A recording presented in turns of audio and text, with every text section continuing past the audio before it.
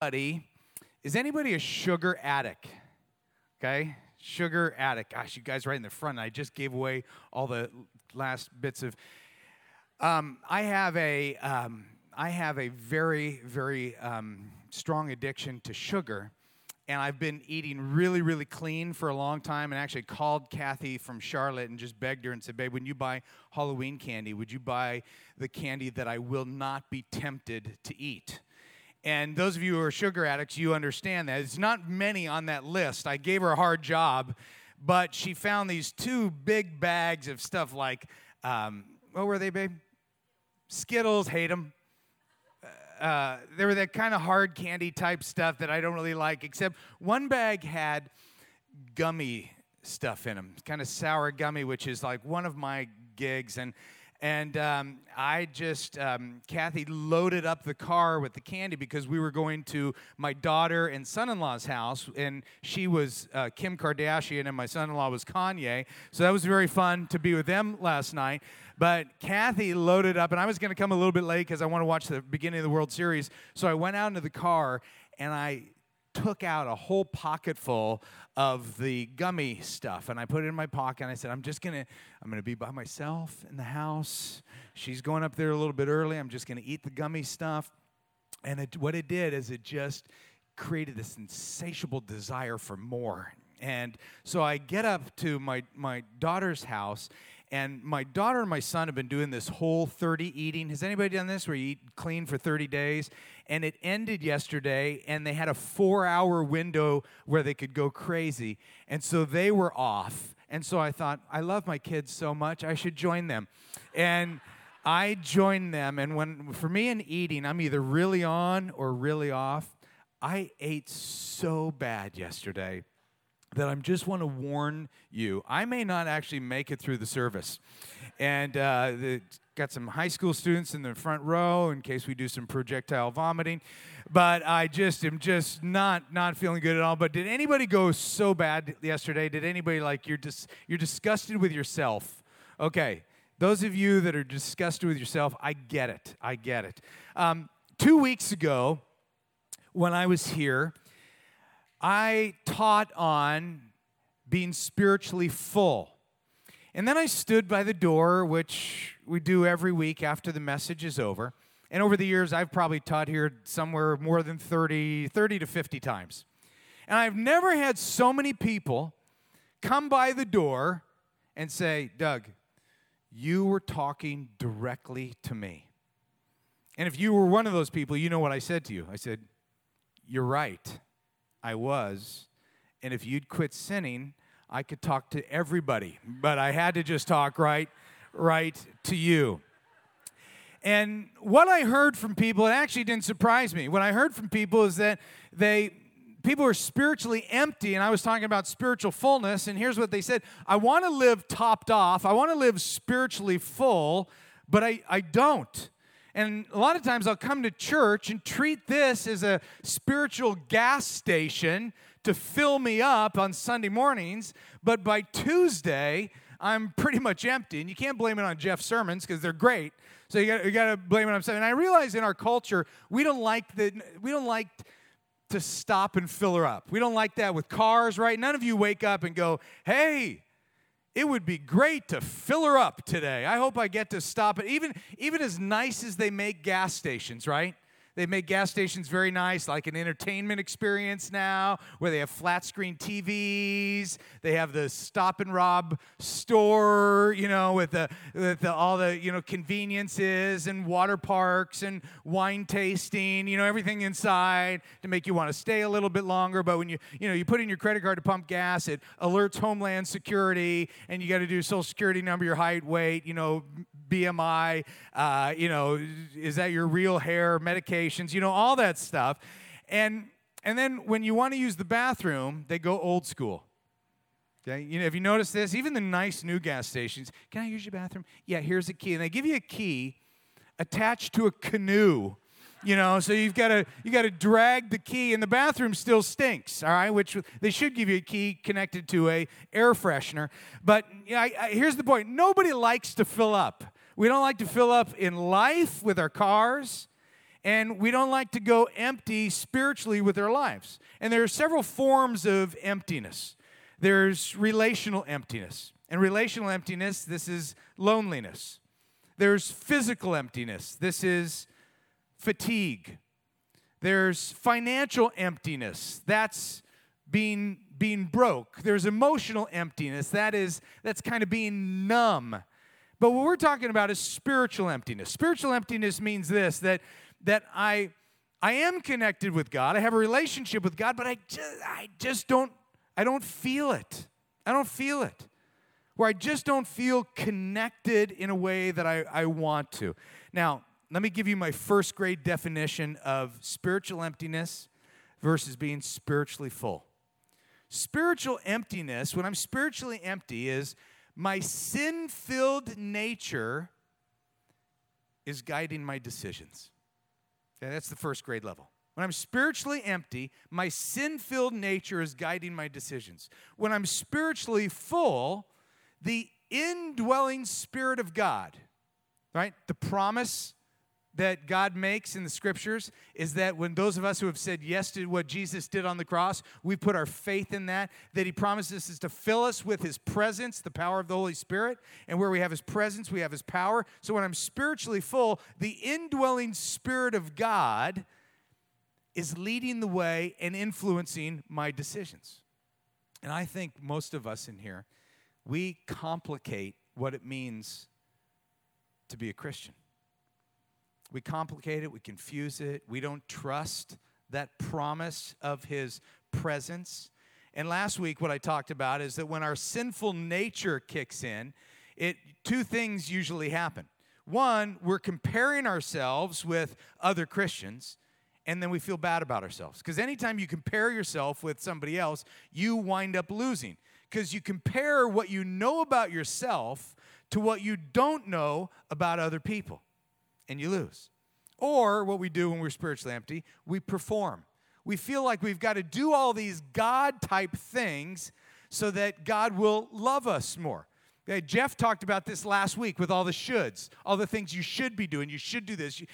We should pray because Jesus prayed. Well, what else did Jesus do? Well, He read the Bible. He read the Old Testament. Not only did He read it, He memorized the Old Testament. He cast demons into pigs. He rode donkeys. He witnessed to people. I mean, there's a whole list of things I got to do. I got to pray. I got to read. I got to memorize. I got to fast because Jesus did all these things. And there's one verse out of 31,000 that says He got up early and withdrew to a quiet place. So now we have to have a quiet time in a quiet place. And there's one verse in the book of Mark that says He did it on a mountain. So now I got to get up early to go do it on a mountain. All of a sudden, boom! We've got these checklists and rituals. And many of us in here, we live our whole Christian life out of obligation of all these things that I should do. Now, if you look at your notes, at the top there, I put in just a little memory of what we talked about last week about spiritual fullness. Spiritual fullness is not an invitation to do more. It's an invitation to be intimately connected with Jesus, your friend, to walk through life with an awareness of His presence and His power and His ongoing love for you. See, God wants you and I to be spiritually full. And last week we talked, or 2 weeks ago, we talked through Ephesians chapter 3, verses 14 through 21. But I just want to remind you of one verse. In Ephesians 3:19, it says this: "May you experience the love of Christ, though it is too great to fully understand. Then you will be made complete with all the fullness of life and power that comes from God." If you have a pen, circle that word fullness. And I would ask you if you remember what we talked about it meaning 2 weeks ago, but I don't want to be depressed. So I'll tell you what it means. It means to be continually kept full. Okay, it's like a never-ceasing fountain. There's this promise that you and I can be, we can be spiritually full all the time. We don't actually have to go empty. So here's the question. If spiritual fullness is available, why is it that when I said 2 weeks ago, how many of you struggle with spiritual emptiness, about 90% of us raised our hand? I mean, spiritual fullness is available. Why is it that we struggle with it? I think there's a lot of reasons why we struggle, but one reason I want to paint a picture for you to grab this week. I think one of the reasons we struggle with spiritual fullness is because you come to church and you hear messages. And we give you the message. We try to teach the Bible the best way that we can. You take that message home to your life, and it doesn't fit with your reality. It doesn't fit with where you live as a student. It doesn't fit with where you live as a mom or a dad or somebody in the marketplace. You just can't make it to work. It sounded good on the weekend, but you can't make it play in your life. For example, I'm confessing on my binging here. Let me just show you some of my favorite fast foods. I have a picture of McDonald's fries. I love McDonald's fries. They're my favorite of all fries. I can actually lick the salt off them before I eat them, because then when my French fry is moist, I can put more salt on it and it'll stick. I mean, I love McDonald's fries. I also love the Carl's Jr. double mushroom and Swiss all-natural burger. I don't eat this very often because with tax, it's $9.04. It's an expensive burger, all right? But doesn't that look good? It's looks so good. And then my favorite is Taco Bell, the Canita Power Burrito. And the reason I have eat this is because of the word power. It's not just a burrito, it's a power burrito.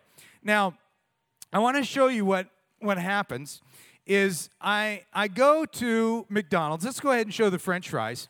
I go to the McDonald's and I order French fries. And as I order French fries that look like this, I open up the bag only to find those French fries actually look like this. Okay, that's what they look like. Is I had one picture in my mind, but the other one is reality. Then I go to Carl's Jr. I do the same thing. I'm going to get this double Swiss. Oh, my. And then I reach into the bag because I get it home, and it looks like that. That's it. Okay? And then I go to Taco Bell. This is the best one. Look at that. Look at that stuff just overflowing out of there. Like, you guys, come by me. It's only $3.79. Look how great it is. And I get it home, and this is it. Okay? That's it right there. Talk about a disappointment. See, I'm glad you're laughing at that, because the truth is that's what happens every Sunday morning. You come here and somebody fills up your bag with spiritual truth and shows you the right way to walk with Jesus.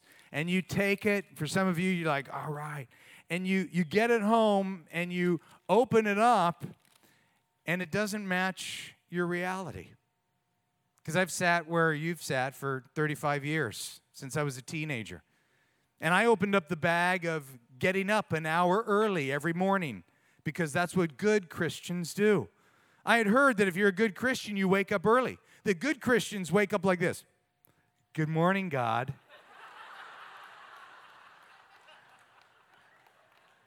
It's a good day to be alive, because and then they sing this song as they go to the bathroom. Rise and what? Shine and give God the glory, glory. I mean, that's what good Christians do. Good Christians wake up an hour early to spend time with Jesus. So I open up that bag, and I'm not a morning person, but I want to be a good Christian, so I set my alarm an hour early to wake up. And I don't wake up, good morning, God. I wake up, good God, morning. And then I don't even talk in the morning. I ask my wife, I'm like Chewbacca. I don't even form sentences until after 9, all right? But I know that Jesus is waiting for me at a table with tea and crumpets for us to spend an hour together in the morning to have our quiet time where I'm spiritually fed. And if I miss this, he's going to be mad at me all day long. And I've spent years with shame and guilt and failure. Then I opened up another bag, and that's the bag of reading through the Bible in a year, because good Christians do that. How many know what I'm talking about on that one? Yeah, we even ask you to do it here at Mariners. And my spiritual mentor's done it. So why can't, if he can do it, I can do it. So those of us that have played that game before, we know what it looks like. You start with January 1st. It's coming up. And you got to read just 3 chapters a day. 3 chapters a day for 365 days, and you'll finish everything. Okay? I've read Genesis more than any book in the Bible. All right? There's 66 books in the Bible, and I've got Genesis wired. Because if you skip a couple days, now you got to read 9, 12 chapters to catch up. You get to, like, the book of Leviticus. Who's read Leviticus? By the 4th animal sacrifice on the 5th hill with the 3rd ram, you're like, I'm a vegetarian. I'm not even sure that I can do this. And more shame and more guilt enters in. See, bag after bag, I'd open with the expectation that this one was going to be different. And for me, they weren't. They just weren't natural. They all became actions of obligation, not of desire. Now, please don't get me wrong. For some of you, if you do the early morning hour thing, and you do that, and it leads to intimacy, and it leads to passion, and it's out of desire and not obligation, by all means, God bless you. Continue to have that morning meeting time. I just know that you are in the minority. That really for most of us in here, we've spent our entire Christ-following lives trying to figure out what does it mean to be spiritually full, to stay connected with God in a way that would be natural. As I talked about 2 weeks ago, leading to a friendship with God. So let me let you in on my aha. I had an aha one day. It was a few years ago, and I was reading the Bible, and I discovered something I had never discovered in my whole life. Now, I went to 4 years of Bible college. I went to 3 years of graduate school, and I was trained to be smart. And I never saw this. And all of a sudden, I stumble on to this idea that when I look at Jesus, his interactions with people were so brief, and yet they were so powerful. That he would have just these brief moments of blessing or challenge or healing, and people would interact with him, and boom, they would be spiritually full or challenged. And I could give you dozens of examples, but I put some in your notes there. In Matthew 8, chapter 3, Jesus says, "Do you want to get healed?" That's it. Those are the only words. And the guy says, "I want to." Boom, be healed. Matthew 8:15. Jesus simply touches the hand of Peter's mother-in-law, and she's healed. Matthew 9:2. "Take heart, son, your sins are forgiven." After 7 words, the paralyzed man walks. Matthew 9:22. He's walking in a crowd. He stops the crowd, and he says, "Who touched me?" He makes eye contact with this girl, and he says, "Daughter, your faith has made you well." In Mark 6:50, the disciples are caught in the middle of this massive storm on the lake, and they're all afraid, like many of us might be in some area of our life. And he says 9 words, "It is all right. I am here. Don't be afraid." And everything changes. In Luke 6:19, it says people were just trying to touch him to be healed. In John 5:6, the guy's been sick for 38 years. And Jesus walks up to him and says, "Do you want to get well?" And the guy makes all these excuses. And Jesus says, "Pick up your mat and walk." Okay? So brief and yet so filling. So I play this game. What if? What if spiritual fullness is not limited to one early morning hour that I feel obligated to? What if this concept of walking with Jesus is literal? That I'm actually walking with him everywhere that I go because of his promise of his presence. I mean, what if you and I were to personalize this idea that was first brought in at about the year 1600 by Brother Lawrence when he talks about practicing the presence of God? What if? See, 2 weeks ago, I gave you 2 stops. Stop comparing, stop performing. And 1 start. I just said, start thinking about Jesus as a friend. This week, 1 stop, 1 start. Okay? Here's the stop. Stop thinking so big. Stop thinking so big. Stop thinking so big spiritually. For some of you, you think you're a spiritual failure because you think that you have to do everything and you have to embrace everything. And what if, and stop thinking so big, what if your spiritual nourishment came from nibbling all day? What if you were a spiritually, you got your spiritual nourishment from nibbling? That small is actually a very big deal to God. See, Jesus made a big deal of a small blessing, a small honoring, using small. And this isn't new. I stole this. It's right from the Scriptures. Take a look in Matthew 17. Jesus told them, I assure you, even if you had faith as what? Small. Small as a mustard seed, nothing would be impossible. In Luke 16, he says, if you're faithful in little things, you will be faithful in larger ones. In Matthew 10:42, it says, and if you give even a cup, this is Jesus speaking, and if you give even a cup of cold water to one of the least of my followers, you will surely be rewarded. Just a cup. I mean, what if we were to walk out of here and you see somebody on the sidewalk, a homeless guy? Would you stop and you saw the homeless guy was hungry? Would you go, I don't have the time today to cook you a 5-course meal. So would you walk away? No, you'd come steal one of my food items up here, and give it to me. You could do something small. Small is big when it's with Jesus. So you've heard me say this before. Orange County's got one of the highest divorce rates in the country.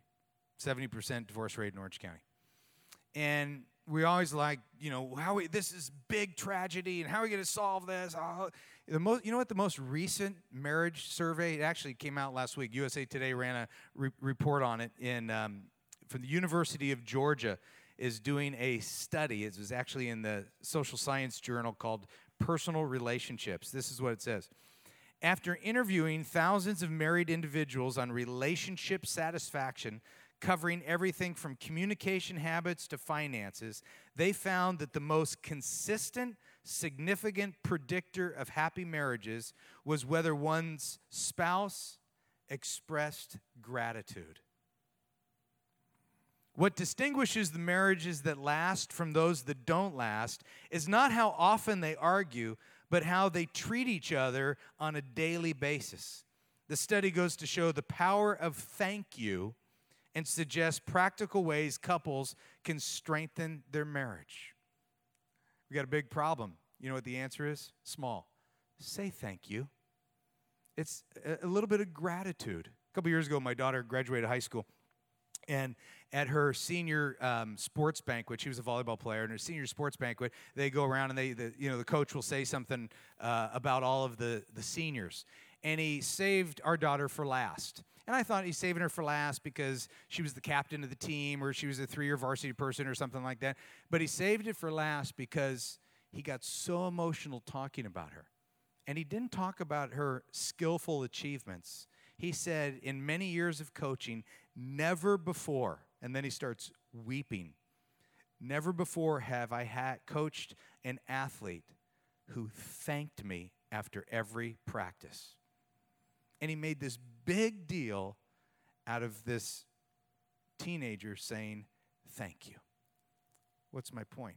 My point is small is big. Okay, small is big.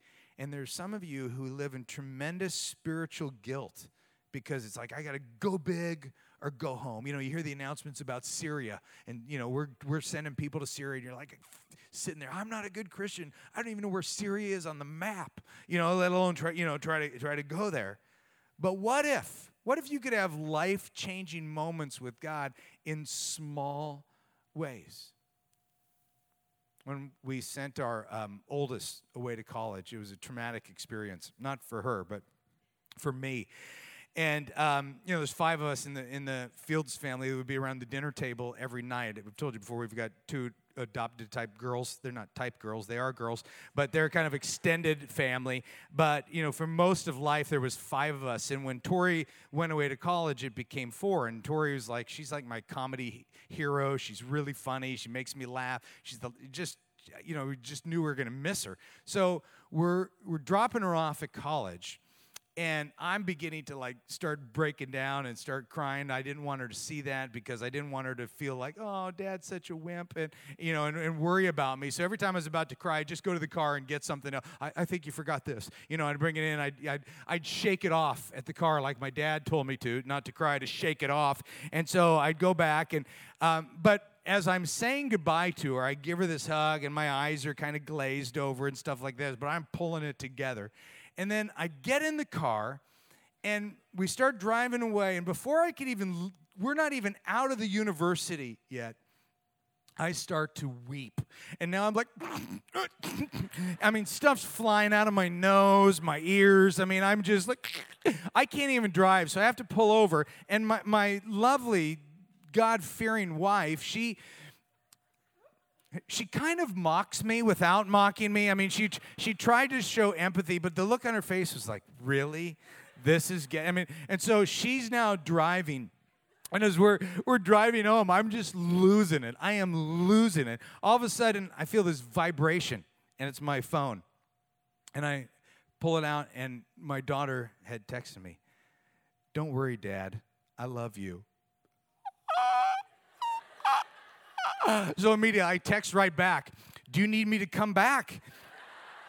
Are there any boys you need me to kill?" That type of thing. And she texts, LOL, laugh out loud. She thinks I'm funny. And then she texts back and says, "You're the only man in my life." This is a drop the mic moment right now. I just don't want to drop the mic. But now, what happened? With these little snippets of text and communication, it connected my heart to hers. And there'd be times we'd be sitting at the dinner table, and the other kids would say, "Hey, has anybody talked to Tori lately?" And I'm like, "Oh yeah, she's got a big test today. After the test, they're gonna go to the basketball game, and then they're gonna go study at Denny's."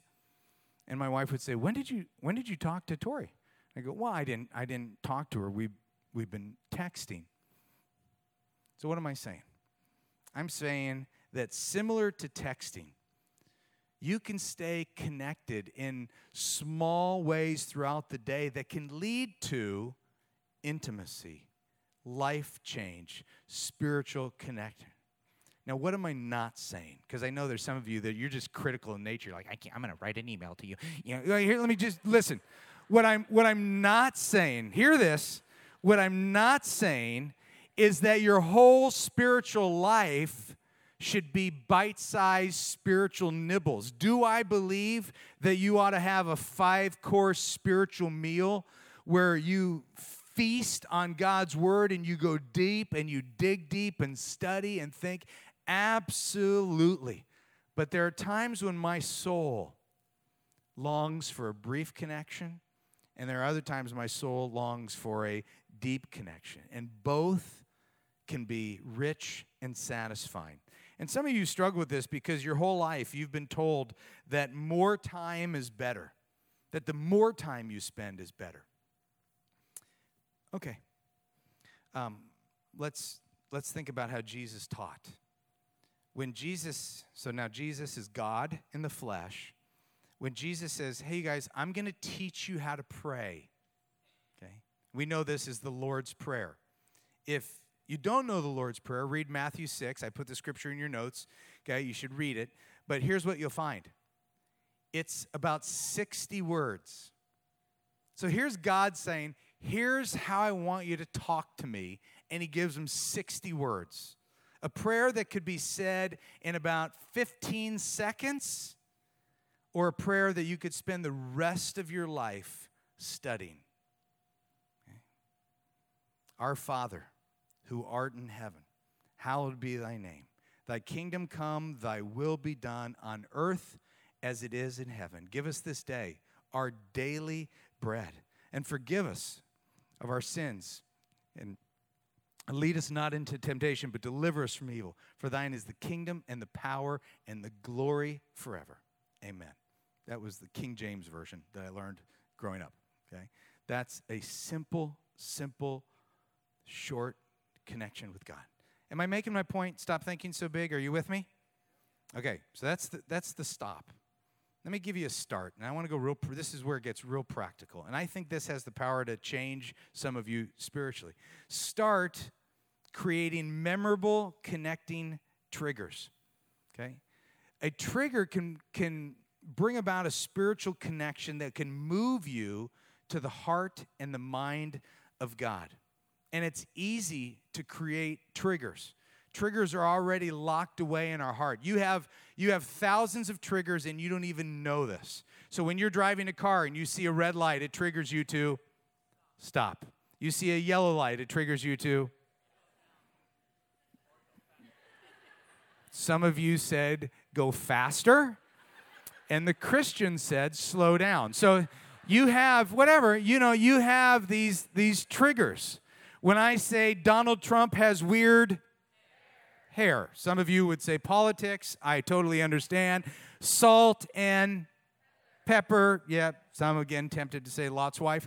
Spaghetti and meatballs. You got it. You guys are on it right here. I love that. Okay. You know, when I say country music, you get sick to your stomach. So, there's a lot of triggers. Now, this idea of memory triggers is not new. Once again, I just stole it from the Bible. The whole Old Testament is God saying, hey, remember this, remember that event. Remember, why? Because our natural inclination is to forget. So now fast forward to the New Testament. When Jesus taught, he would use word pictures.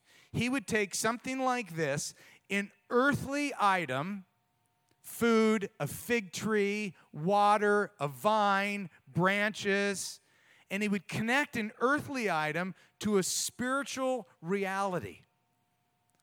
Okay, so he'd take an earthly item connected to a spiritual reality. None more popular than communion, when he took bread and wine. 1 Corinthians 11 says, for I pass on to you what I received from the Lord himself. On the night when Jesus was betrayed, Lord Jesus took some bread and gave thanks to God for it. He broke it and said, this is my body, which is given to you. Do this in what? Remembrance of me. That's why as Christ followers, when we celebrate communion, we are remembering what Jesus did on the cross as a sacrifice for our sins.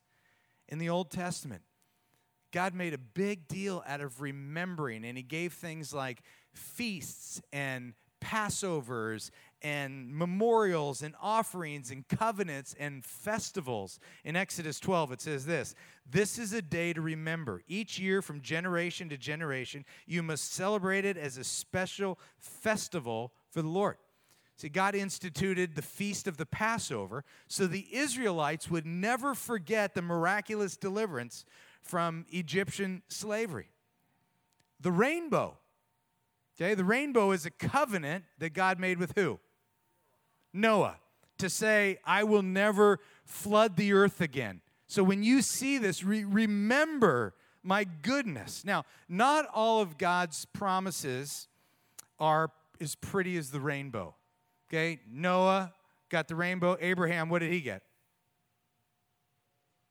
Circumcision. That's exactly right. Men don't even want to say it.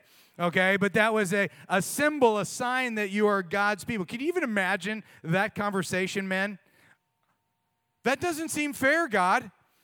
Noah gets a rainbow And, I get this one. Okay, the idea here is you and I are to look for natural parts that are of your life. For example, for me, you don't have to steal mine unless you want to. Here's what I'm asking you. Start making a list of things where you go, hey, that makes me think about Jesus in this way.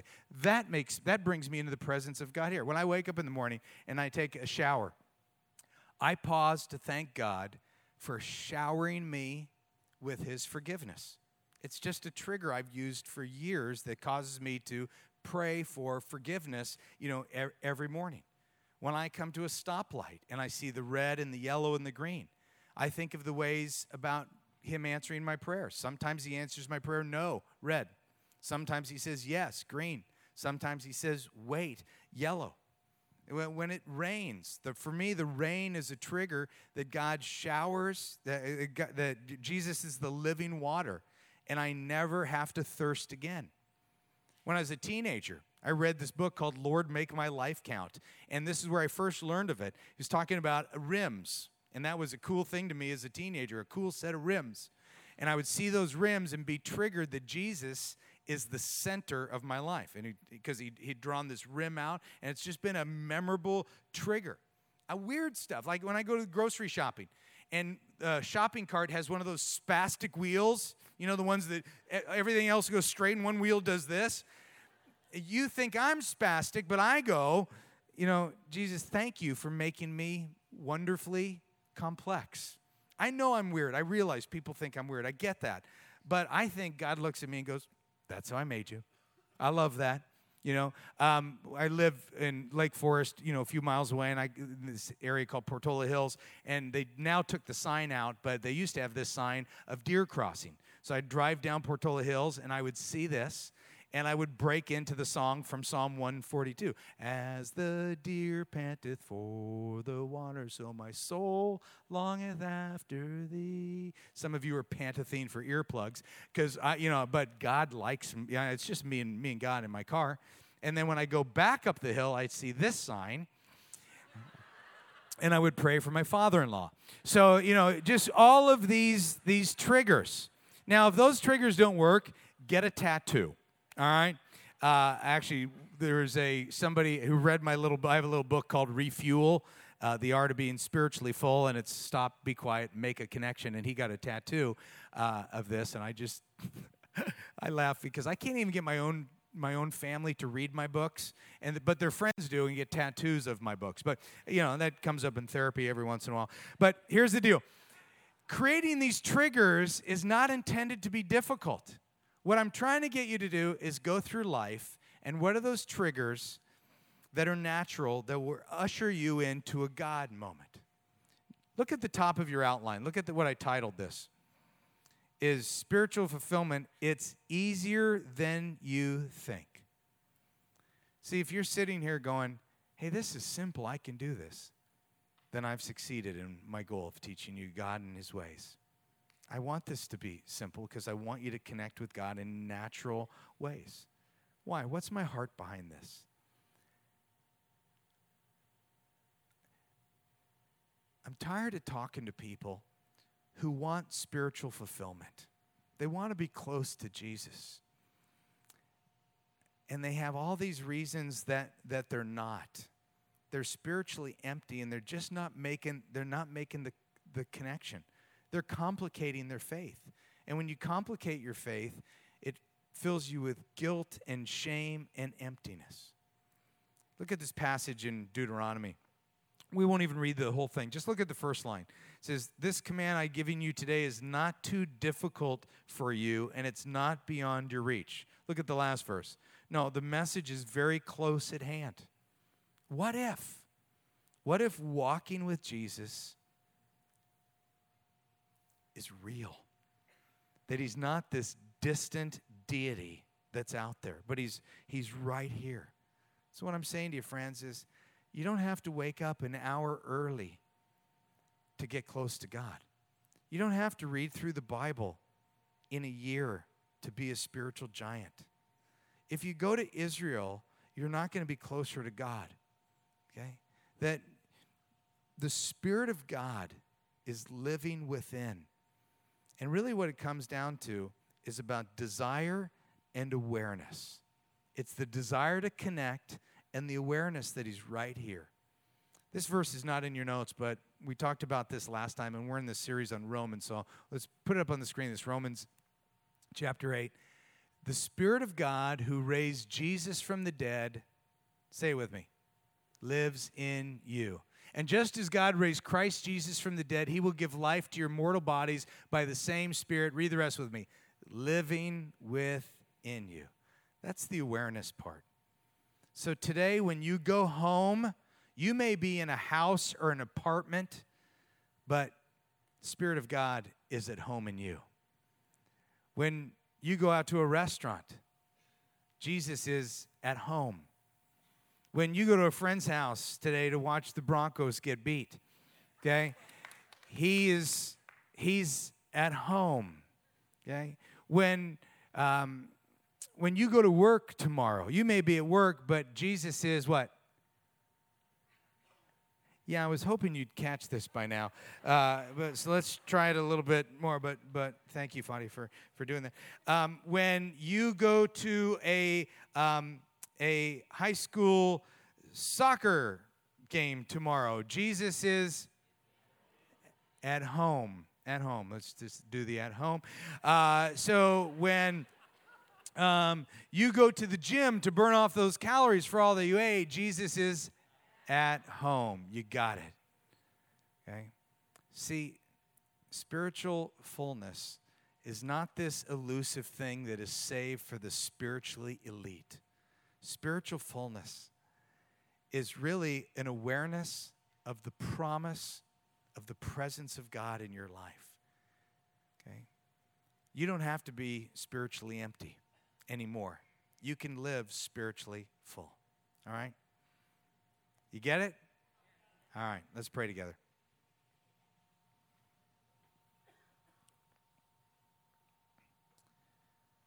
God, thank you for your love for us, that we can connect with you at any time. I pray for the many, many people in here who are living their lives with tremendous shame and guilt and failure, that they think that they're not good enough. They've been taking home these bags of shoulds and stuff that they feel like they need to do, and it's just not making it. And I pray through just the natural rhythm of our lives that we might learn to become more aware of how you're working in us and around us. And I pray that we'd be different because we were here. Thank you for your love for us today. We celebrate that. We pray in the name of Jesus. Amen. Amen. Will you stand up with us?